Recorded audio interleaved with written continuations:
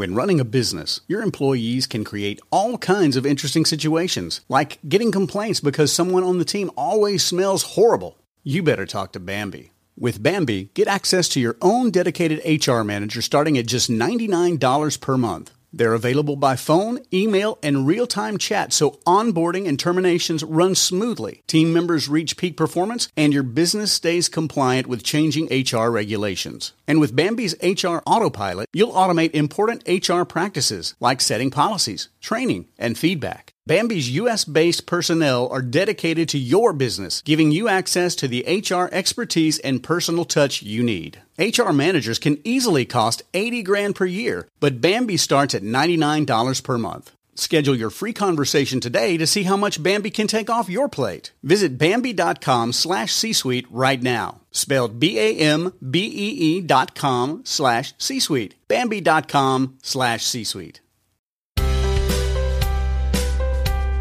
Hello, welcome to the Family Brain with your host, Megan Gibson.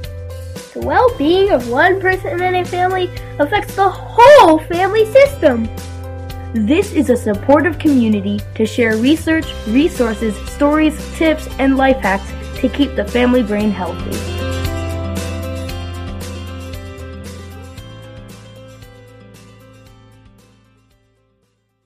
Today on the Family Brain, I'll be talking with Dr. Sarah Sarkis, a licensed psychologist, writer, and performance consultant who is based in Honolulu, Hawaii.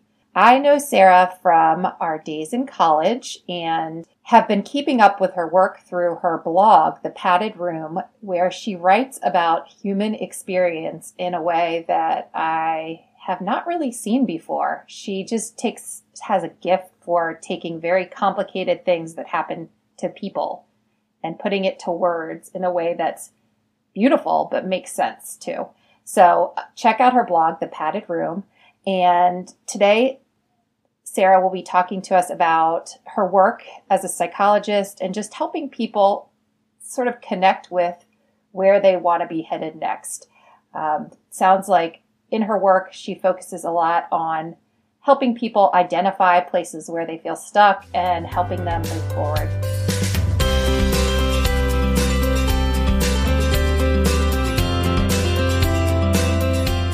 I would love if we could maybe start and you could talk a little bit about what your professional background is and what sort of got you interested in this line of work. Yeah, sure. So, as you know, I went to Georgetown undergrad and I studied psych there. I studied psych and English, but I didn't necessarily think I was going to do anything with psych per se. But I did, so I went on, I got my master's at Boston College, and then I got my doctorate at George Washington, and I went to this program that was like, when you're in a doctoral program, you have to, there's general studies, everybody's going to do statistics and all these other classes, but a lot of programs have focuses, like they'll have like a cognitive behavioral focus or family therapy, and this one was psychoanalytic. So, and specifically Brenner. So, that's how I got my training. And then I got out and I was doing a lot of forensics. Like, I really sort of thought that was the route that I would go. But over time, I developed a private practice. And then, so now I work exclusively within a private practice. And I do sort of like long-term insight-oriented work. I am not an analyst. I should say that right up front. But the training was like unbelievable. Okay. It's funny because I had a similar path in some ways, and I'm surprised. Did you know I went to Boston College? I don't know if it was at the same time, but I got my degree in social work. And it's funny how really? It's just, what years? I think, I don't even know. I think 2002. Okay. So I graduated in 2000. Okay.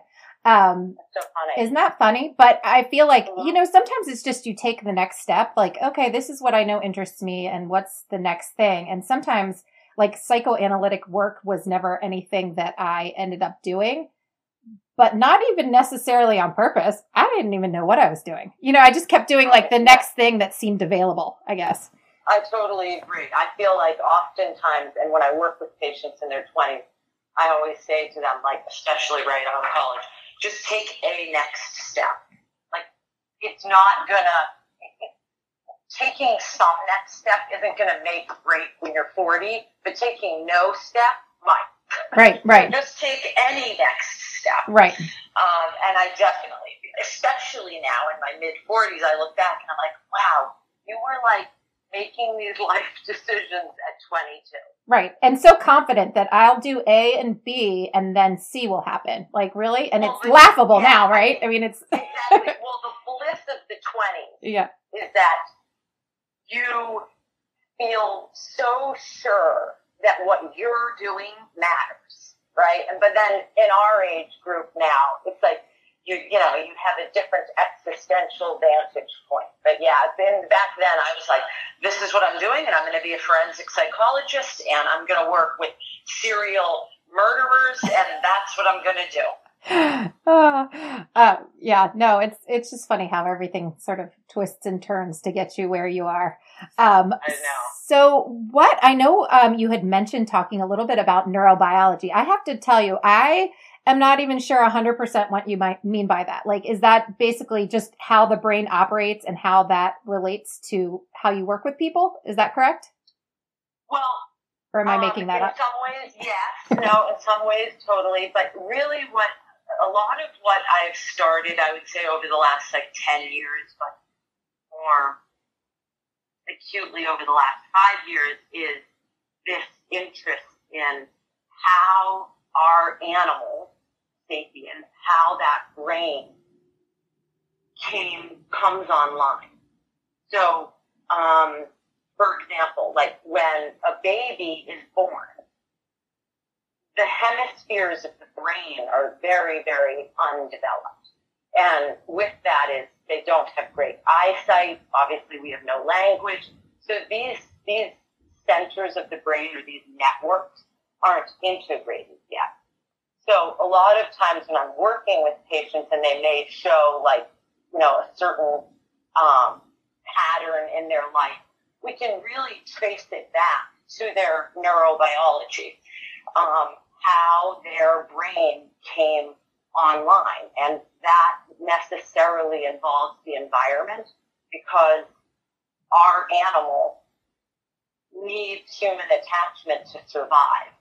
So our attachment patterns end up dictating profoundly, much more than genetics, profoundly how our brain and therefore our mind and our feelings operate.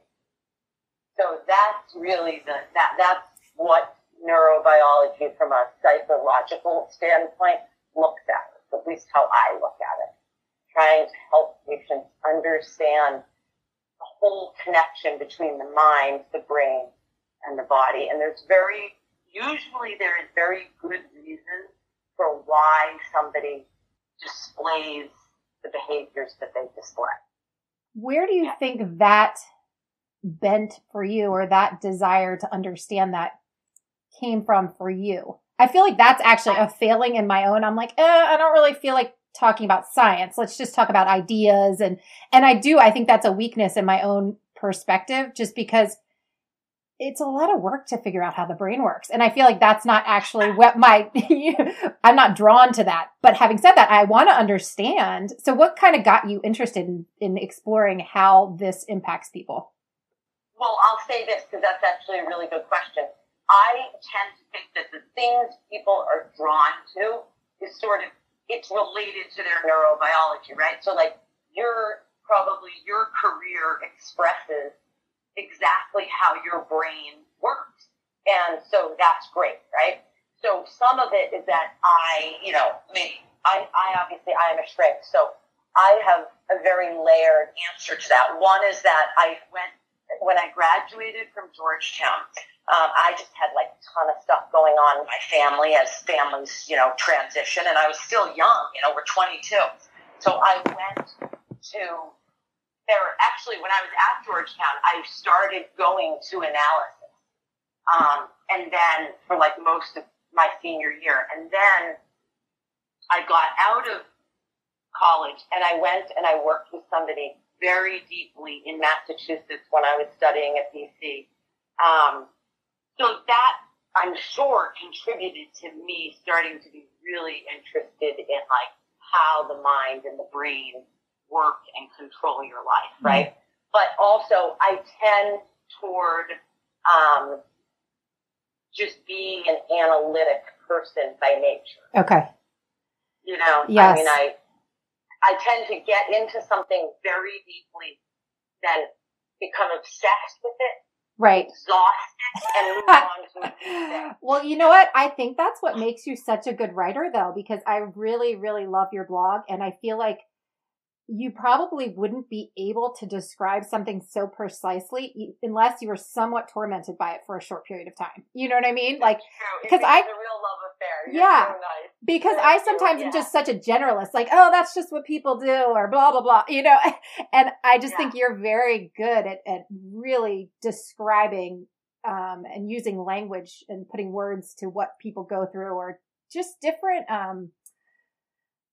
I don't know how to even describe it, but just different ways that people's lives shift. And you're very good at putting words to that. So thank you. My appreciate blog is like my labor of love. So I really very good. Appreciate it. Very good. Yeah, thank you. You're so nice. I would attribute basically, I would say this, that I've always said this about Georgetown, you know, and we both have gone on to lots of good schools to study different stuff, but Georgetown was the first place that ever asked me to think, not just learn. And that English department in particular really challenged that part of my brain in ways that definitely changed me. Yeah. So that's a little shout out to the players. Yes, I love it. Yeah, I know. So what, in terms of what you're seeing, like people coming in the door or just your own eyes and how you're seeing the world, what are some of the big things that we're missing in terms of how neurobiology affects us and our behaviors and how we're living our lives? Like, is there, I mean, I'm sure the list is long, but are there some main things that you're like, okay, here we go again. This is something that keeps happening or keeps showing up? Yeah, so, I mean, I would say that I think as a field, I don't necessarily know if we're, like, missing it. And I've also moved more into this world of sort of, you know, mind-body work and performance consulting and positive psychology. So, my clientele right now is sort of a very particular type of client, right? So it's usually somebody who doesn't have like a major mental illness. In my book, like a major mental illness is like schizophrenia, stuff I saw when I was working in inpatient psychiatric hospitals. So the answer I'm going to give is skewed to the population I work with. Right. So that being said, a lot of what walks through my door, if I had to say from the DSM, that I don't have a lot of reverence for the DSM. I mean, I think it's a valuable tool to bill insurance companies. And in some cases, it's valuable, like if you have somebody who does have schizophrenia or has really severe bipolar or somebody who's like suicidal with depression, you can get a lot of continuity of care. But otherwise, I don't totally love the DSM. If I had to use sort of pop culture words, I would say following the national average and the national trend, the number one thing that comes through my door is some combination of anxiety and depression. Mm-hmm. And that's very general because that's how the DSM is, right? Right. It's taking sort of, big classification. So that's probably like if you just looked at my roster, the diagnoses that I give the most, whether it's social anxiety or phobia, all the different layers. But mostly it's anxiety and depression. Now, underneath that, it's highly unique. Right. Every person comes in with sort of their own narrative. Right. Like right now, I'm super obsessed and anxious about how I manage my kids' technology. Like literally, I have a problem. I have a problem. Oh, like I can't even. It's on my mind like every second of the day. Oh, every time it's I see exhausting. I'm like, oh my God, you're changing his neurobiology. Oh, my God. it is exhausting. Anyway, I just interviewed this woman and who is very passionate about how it's affecting kids. And I realized as I was talking to her, I'm just very resentful that I even have to deal with it. But like, okay, now that I've noticed that, okay, now what's next? You know what I mean? But there was like something I was realizing while I was talking to her. I was like pissed, you know? And I mean, it's not like parenting's not hard enough. But anyway, so that's my aside. That's my specific anxiety these days is managing technology. Yeah. So underneath all of that, we could, if we were working together, we could really unpack sort of what is behind it, what's the thinking pattern, what's happening for you in terms of your feelings, and we can really unpack it. But something you said that's the most valuable piece is that you can observe that it's happening to you. Right. So oftentimes the very first, and lots of different theories call this a different thing. So in my training, we were taught that it's called an observing ego.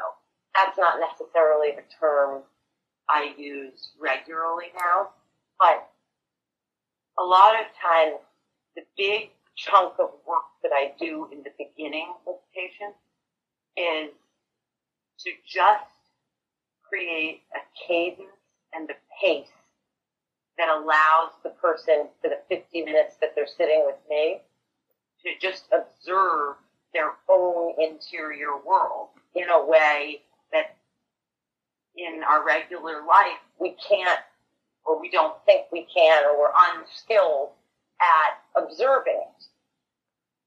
And until you have that capacity to observe what is going on inside of you, we're pretty much reactionary. We're just sort of reacting to what happens around us.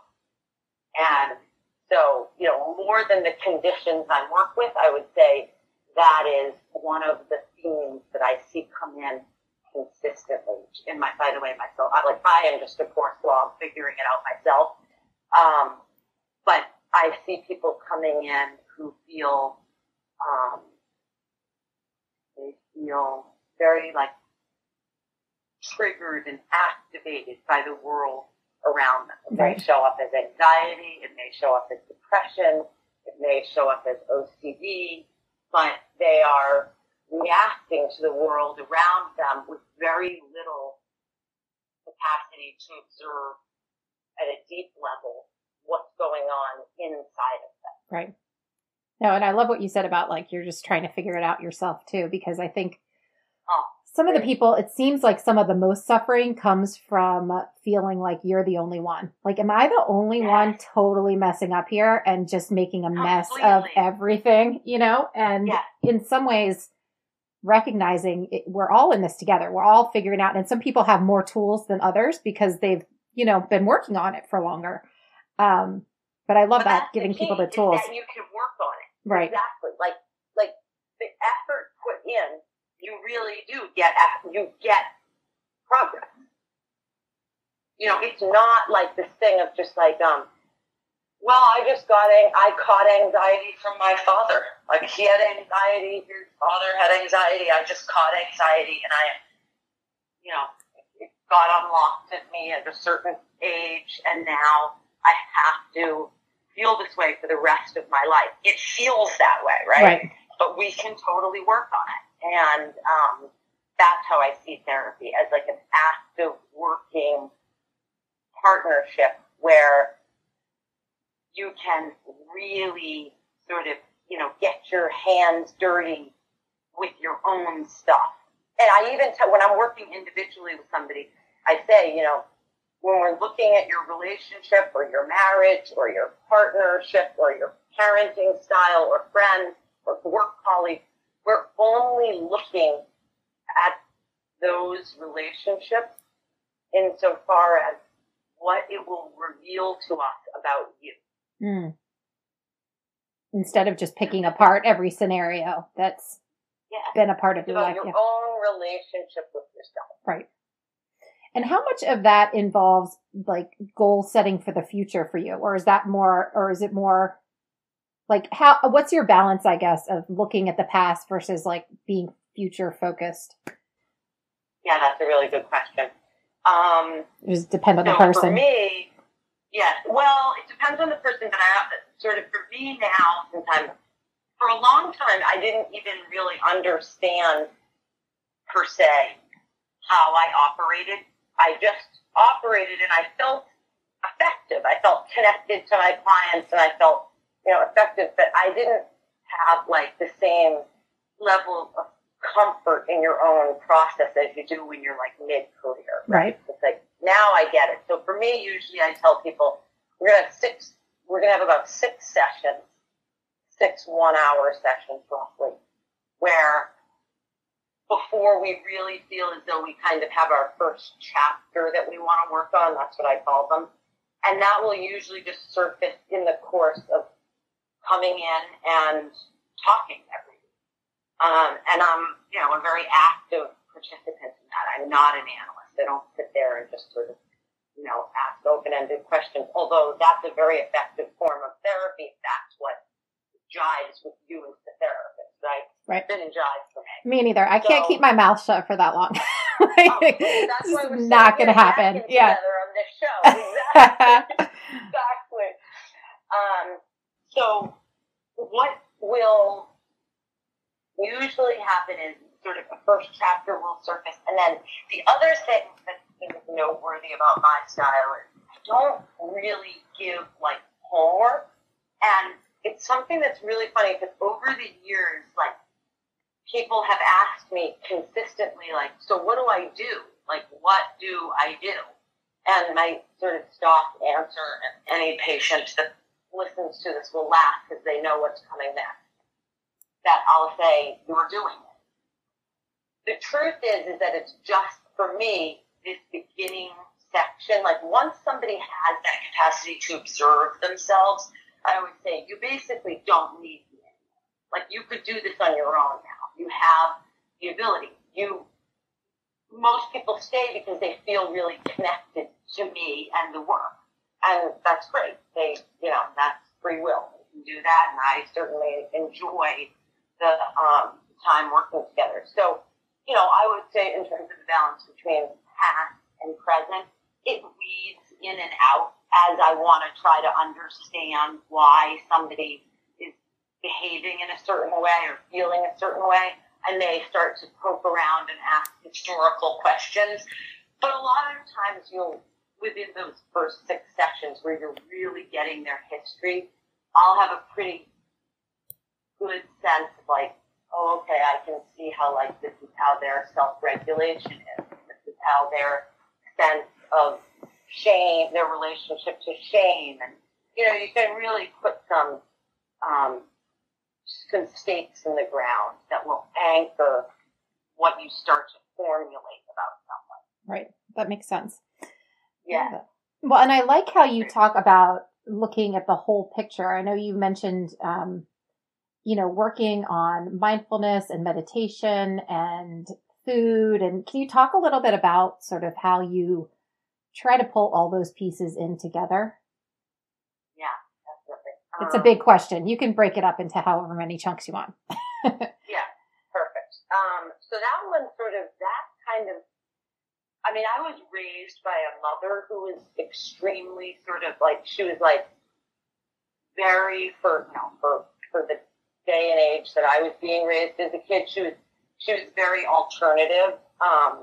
So like, I kind of had it already in my makeup.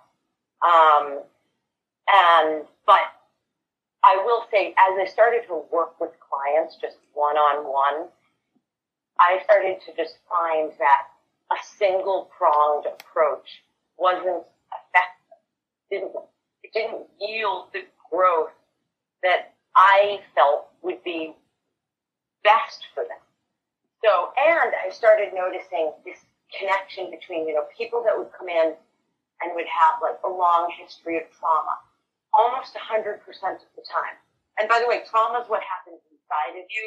It's not what happens to you, it's what happens inside of you, right? Yeah. How we perceive our life. That's a Gabor Mate quote, and I just think it is so spot on. Wait, say it again? Say it again. Because this is news to me. I like this.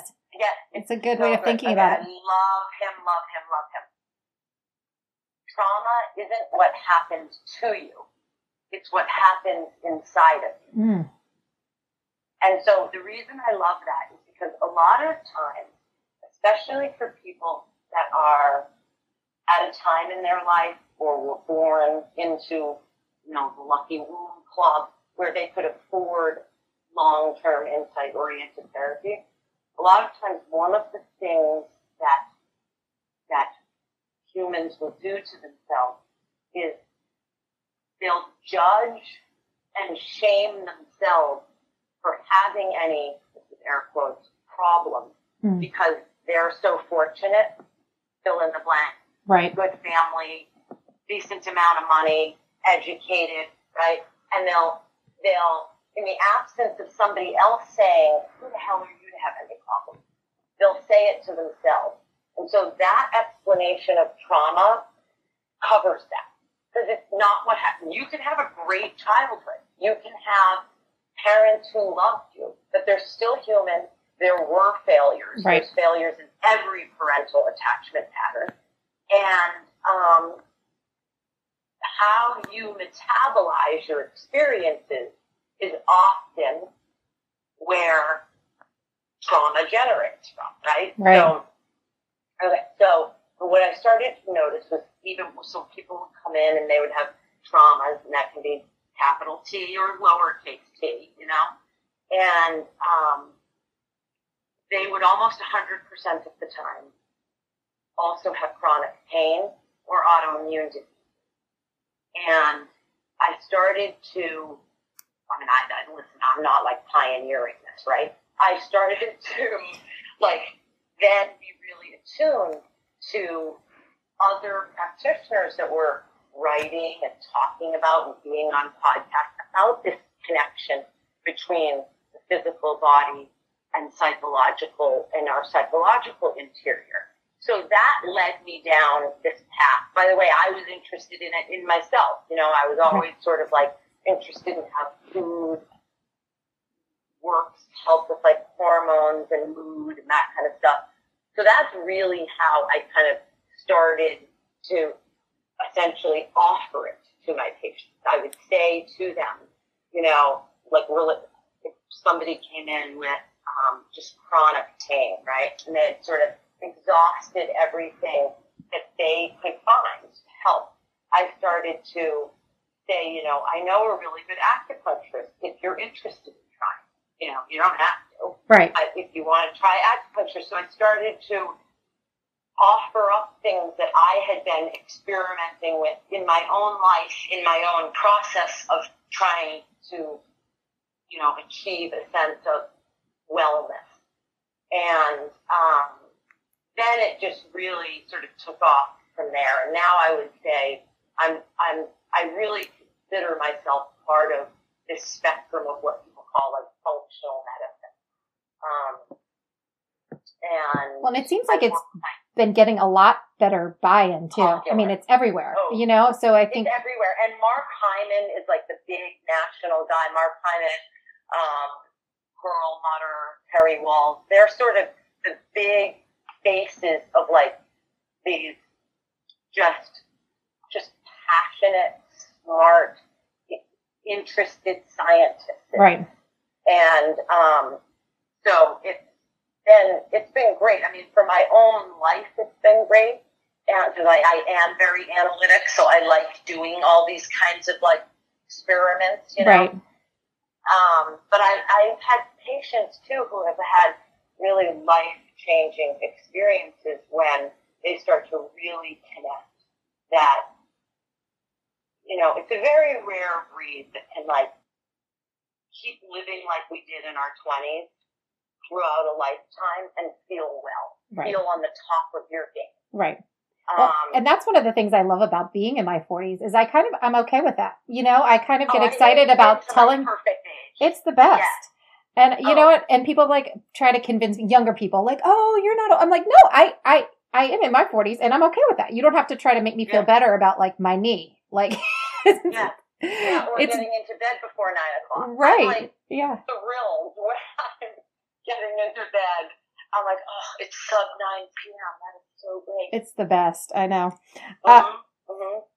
Well, one of the things I'm curious what your thoughts are on this, because I go back and forth with, like, I read a lot about sort of the body positivity and the health at every size and that kind of thing. And there's part of me that gets hesitant about, and then I read Mark Hyman's stuff. And I guess and this is my own issue maybe, is that I don't want to get too obsessed with like new rules. I feel like I've put so many rules on myself over time that, do you know, am I making sense? Yes. Okay. So what do you do with that? Actual DSM, I think it's a DSM diagnosis now. Don't quote me on that. As Okay. I said, I am no DSM guru. Right.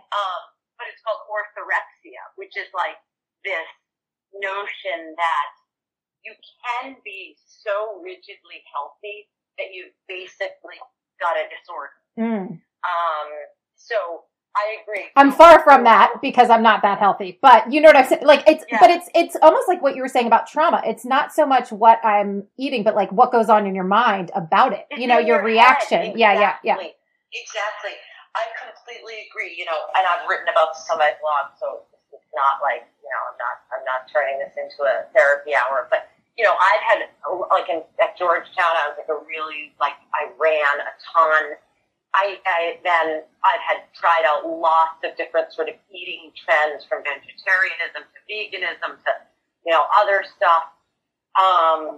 And I have come to see over the last, say, 10 years that most of that, any time that I sort of voyage into a rigidness, it is 100% of the time because I'm trying to metabolize something deeply emotional. And that's what I'm leaning on. Right. What I leaned on. That's probably why I'm analytic, right? I probably at some time in my life felt out of control. So I don't remember it, right? But the remnant is that what I did was I tried to consume information to make sense of my world. Right. So that's how my brain works now, right?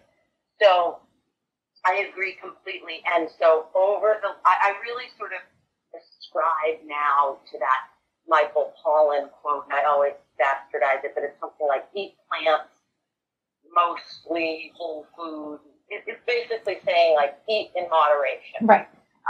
So that's what I try to do. Okay. For the most part. But there are people for whom, like, they'll have, if I had a disease, Right.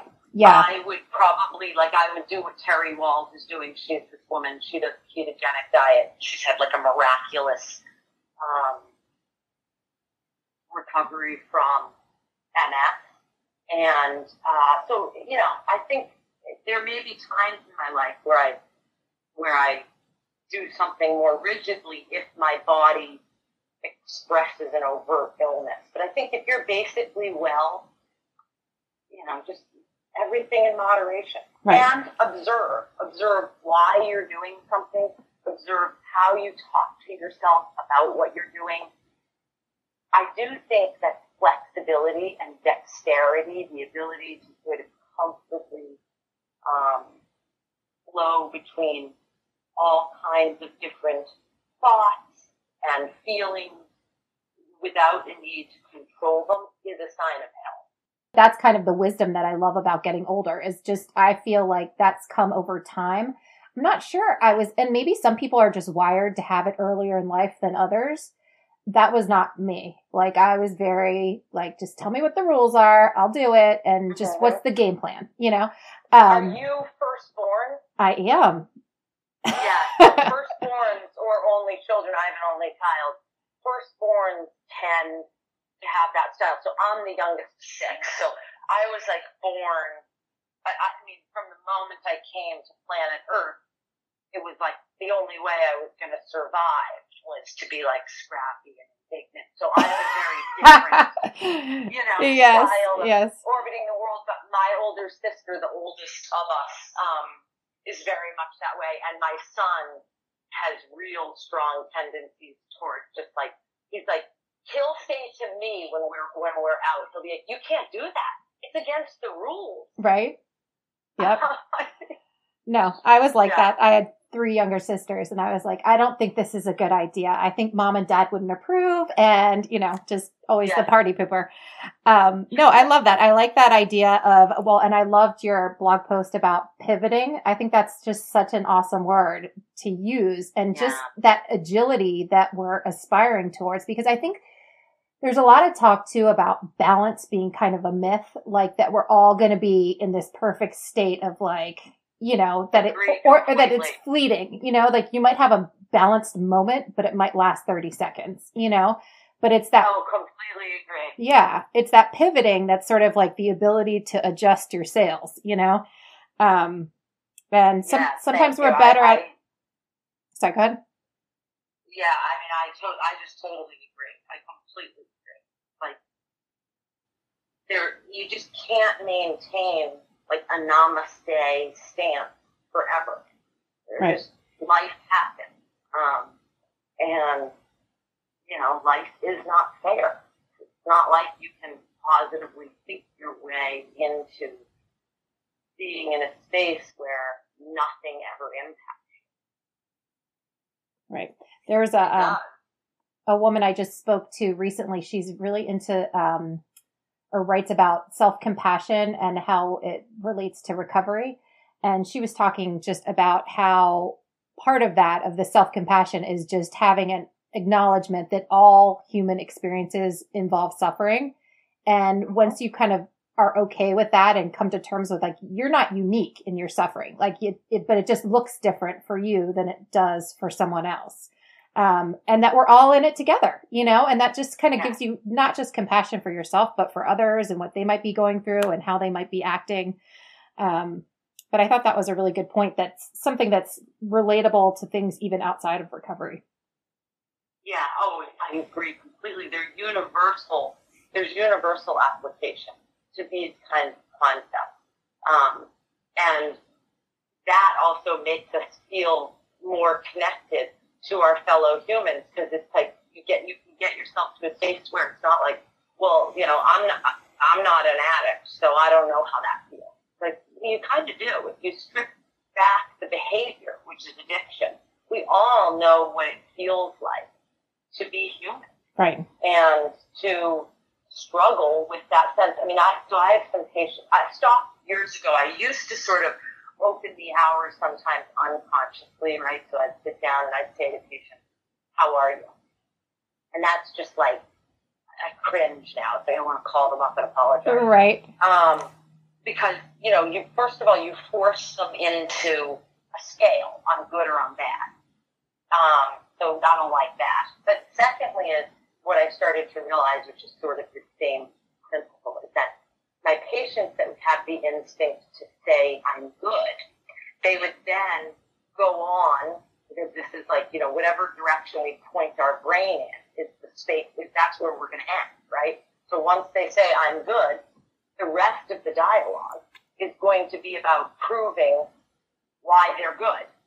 And so I started saying this phrase to them when they would get into that thing where good or great is just another cage. So even striving for balance, that's just another cage. Right. Like, so then when you're not balanced, you're failing. You're like, oh, well, why was I balanced last week? And now I'm not balanced. Right. No, that's so true. I like agree. that. I like that discovery. I wanted to know if you could talk a little more about this work that you're doing with performance. Is this like for businesses, for athletes, for American Idol auditions? I don't know. I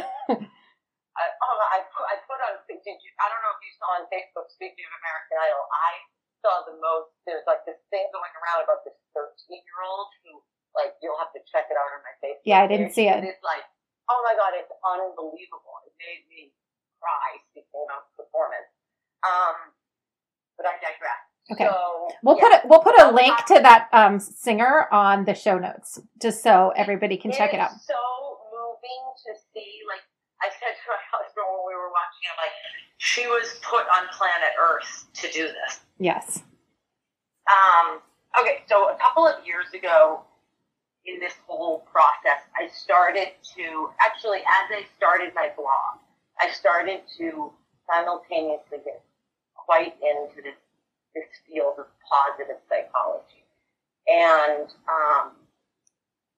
so over the years, I've sort of moved further and further in this direction, which led me down this path of trying to understand, I guess the way they study it in the field is they study like flow states.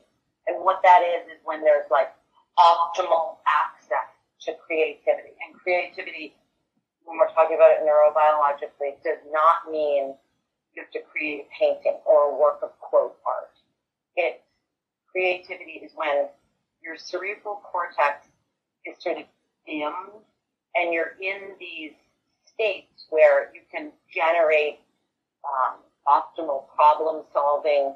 You're able to work really collaboratively. Oftentimes time will sort of fall in on itself, meaning you'll look up and be like, oh my God, I just did something, whatever it is, for 2 hours and had no idea. So I started to get, and there's a couple of guys, they do happen to be guys, that are really sort of leading this interesting work right now. It's loosely tied to the research that's happening now on like psychedelics and microdosing. I don't do that part of it, not because I have anything against it, but because I don't have a scientist here that I'm in Honolulu that I would be, doing research with in that way. But it is sort of loosely tied to the movement of trying to understand how the brain can get into states that allow us for an optimal level of creativity without any side dialogue. Ever sat down to do something creative and all of a sudden you're like, I'm not creative. I can't color. I can't write. I can't get my thoughts out. So in these states, that voice really gives. So I work with executives. I work with organizations. And, I'm sort of in the beginning stages of building this part of my career. And, right now I would say it's like 80-20, like 80% of my patients are sort of classic therapy cases and 20 are more performance-based. And there are real distinctions.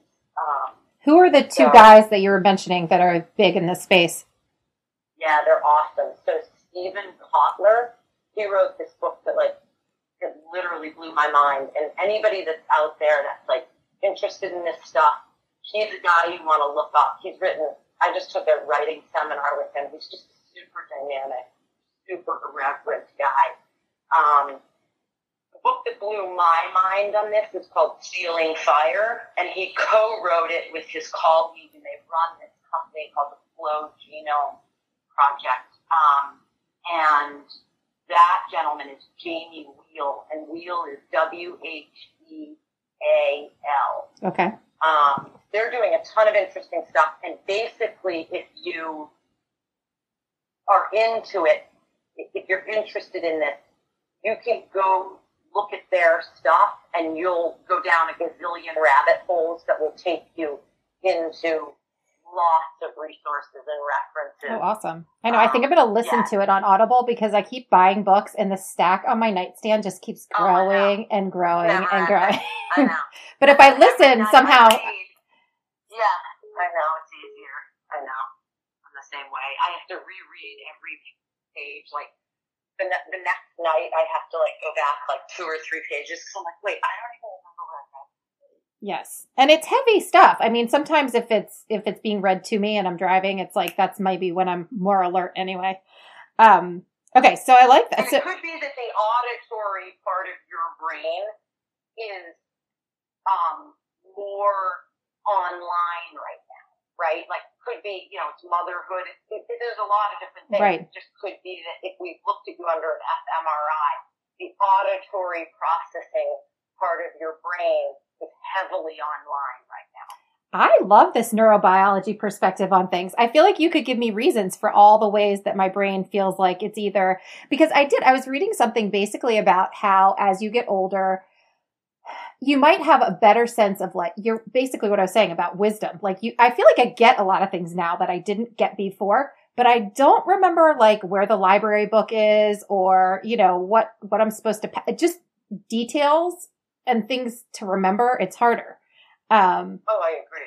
And I don't know. I basically like there being a scientific reason other than me just. There is. And, exactly. and also notice too that often like the explanations that I'll give, they are positive.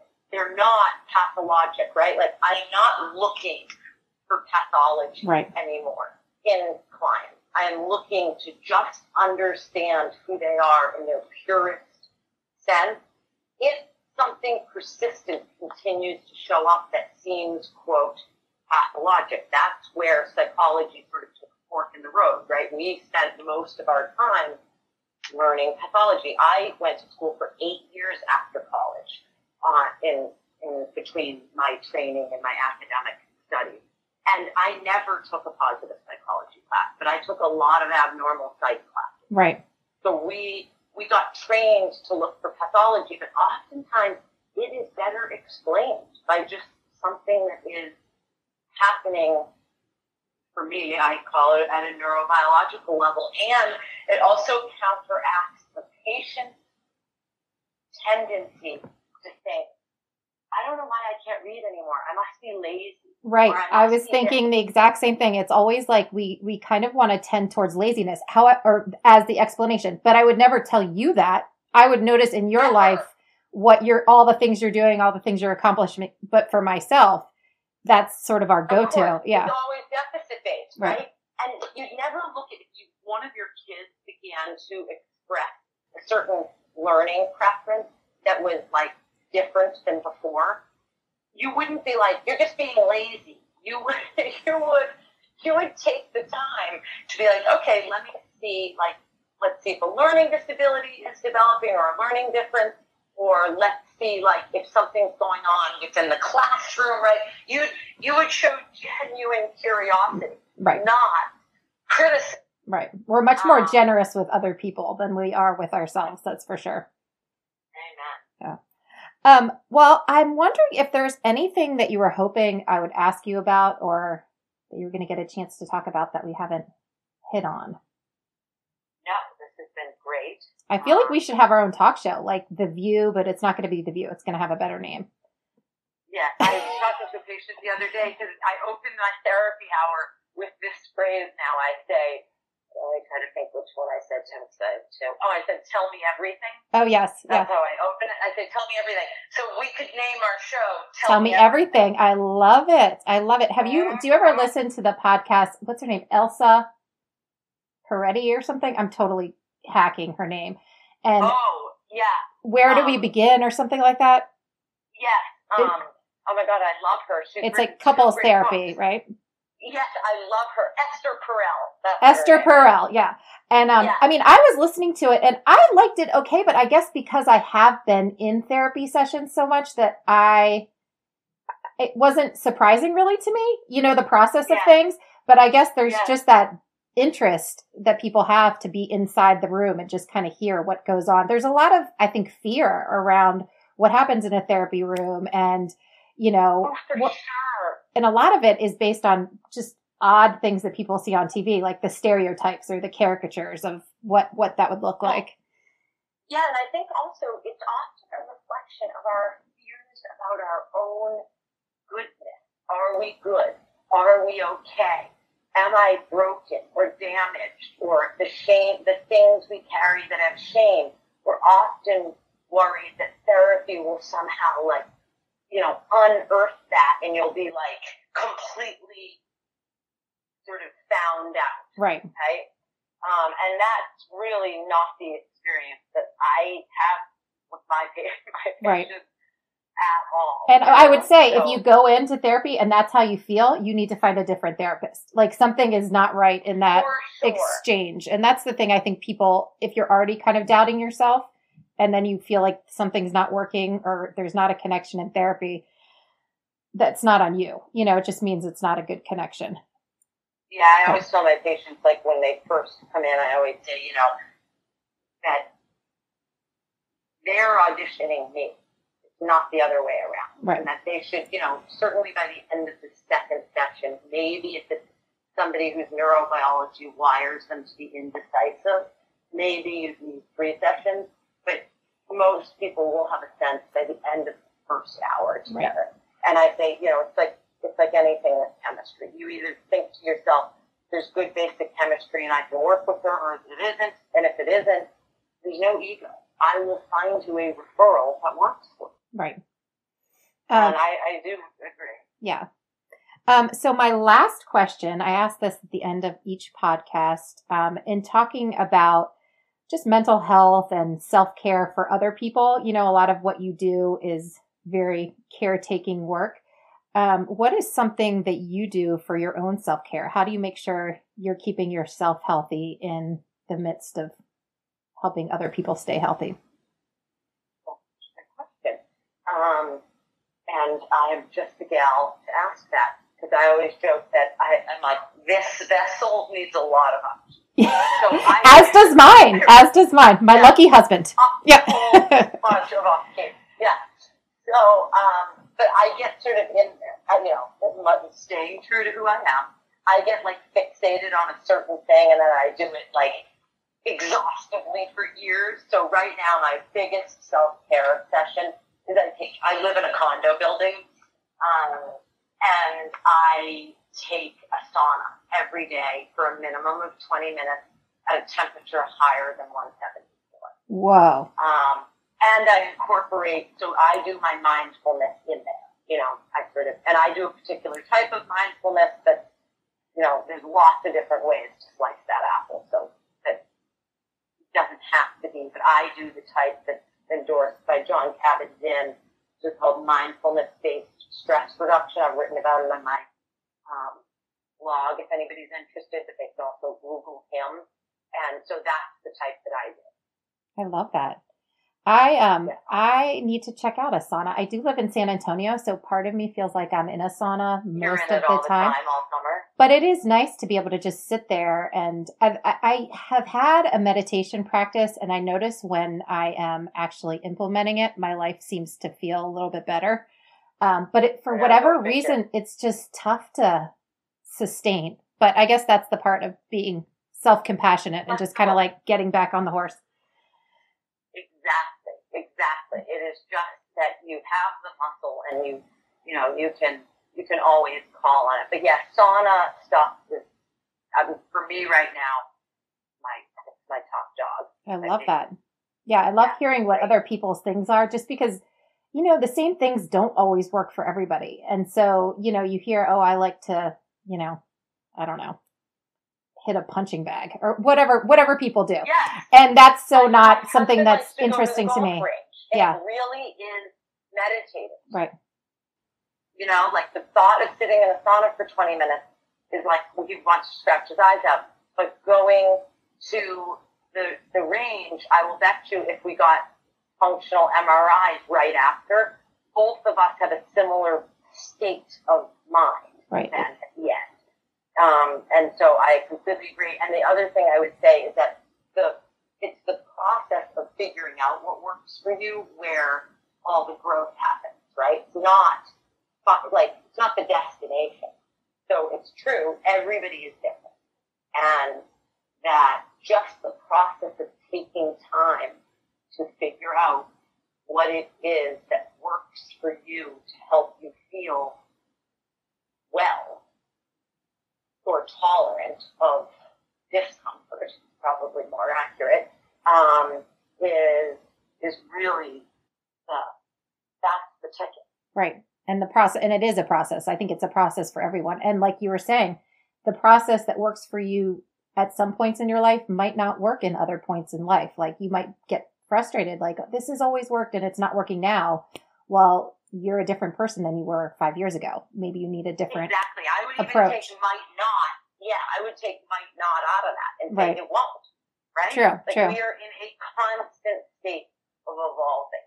And if we just maintain observation and curiosity about what is happening for us in our interior world, things will change all the time. Like right now, I could not think about going out and running 8 miles, but every day of my life at Georgetown I did, and I'd argue I couldn't have survived that experience without it. Right. Now I'd be like in traction at the hospital, right, waiting for surgery. Yeah. Yep. Yeah. And I think, but that's the thing, being in tune with what your body's asking for, what your mind is asking for in given times, and not just assuming it's going to be what your best friend does or what you did 5 years ago. It's a constantly evolving thing. And here's, I guess, the last thing I would say is this, that by doing this, right, by approaching our process of self-discovery this way, we change our children's neurobiology. That's how we pass on intergenerational patterns, is that children ultimately, it's based on the theories of imprinting. And so we pass on to our children, and we interact with and influence the very way their brain develops by living our life in certain ways. And so by displaying that kind of flexibility, this is all words, by the way. You're not saying, look at mommy being very flexible. I'm changing my morning routine. Right. You're just doing it. Right. And because we are animals that only survive through the process of attachment, it is often these sort of wordless rhythms that give semblance and cadence to our, in this case, home life, that influence our children most profoundly. And so, we are the horror of it. I know. I'm like, no, that's too much pressure. I don't want that. Take it back. If we were in therapy, I would say, erase it. You'll get on the editing floor. Yes. This didn't happen. If we were in therapy together, I would have us slow down and really observe that reaction. Right.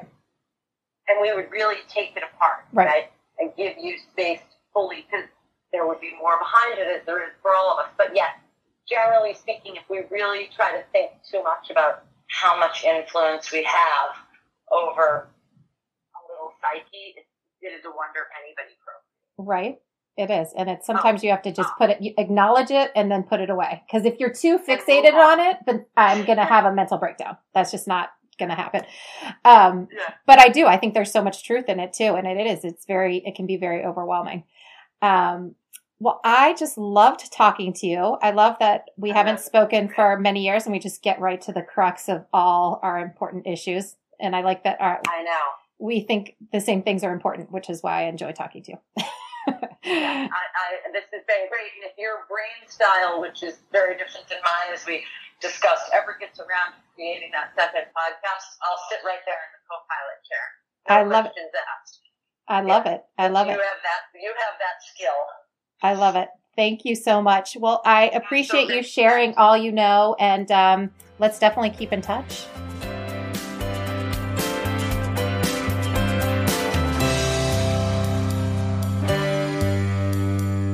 I hope you enjoyed listening to me talk to Dr. Sarah Sarkis and learn something about just how your brain works. I love talking to smart people like Sarah who think about things and the way our brains work in ways that I just don't. I think it probably overwhelms me to think about it that way, so I just don't do it. So I love hearing her perspective on things. If you haven't already, I would love if you would subscribe to The Family Brain and leave a review. It helps other people find our podcast. And I just want to give a shout out to Game Day Media for producing the Family Brain podcast, and also a shout out to Jill Goolsby, who does my show notes and is I feel like we need a good name for her. Editorial chief. Does that sound good? Just chief. So thank you for all of the people who helped me produce the show, and we'll see you next time.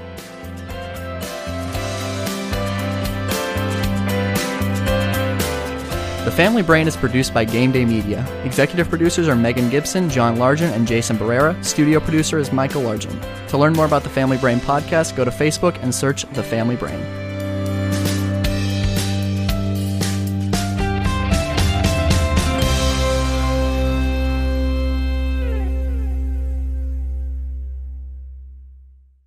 This podcast is a part of the C-Suite Radio Network. For more top business podcasts, visit c-suiteradio.com.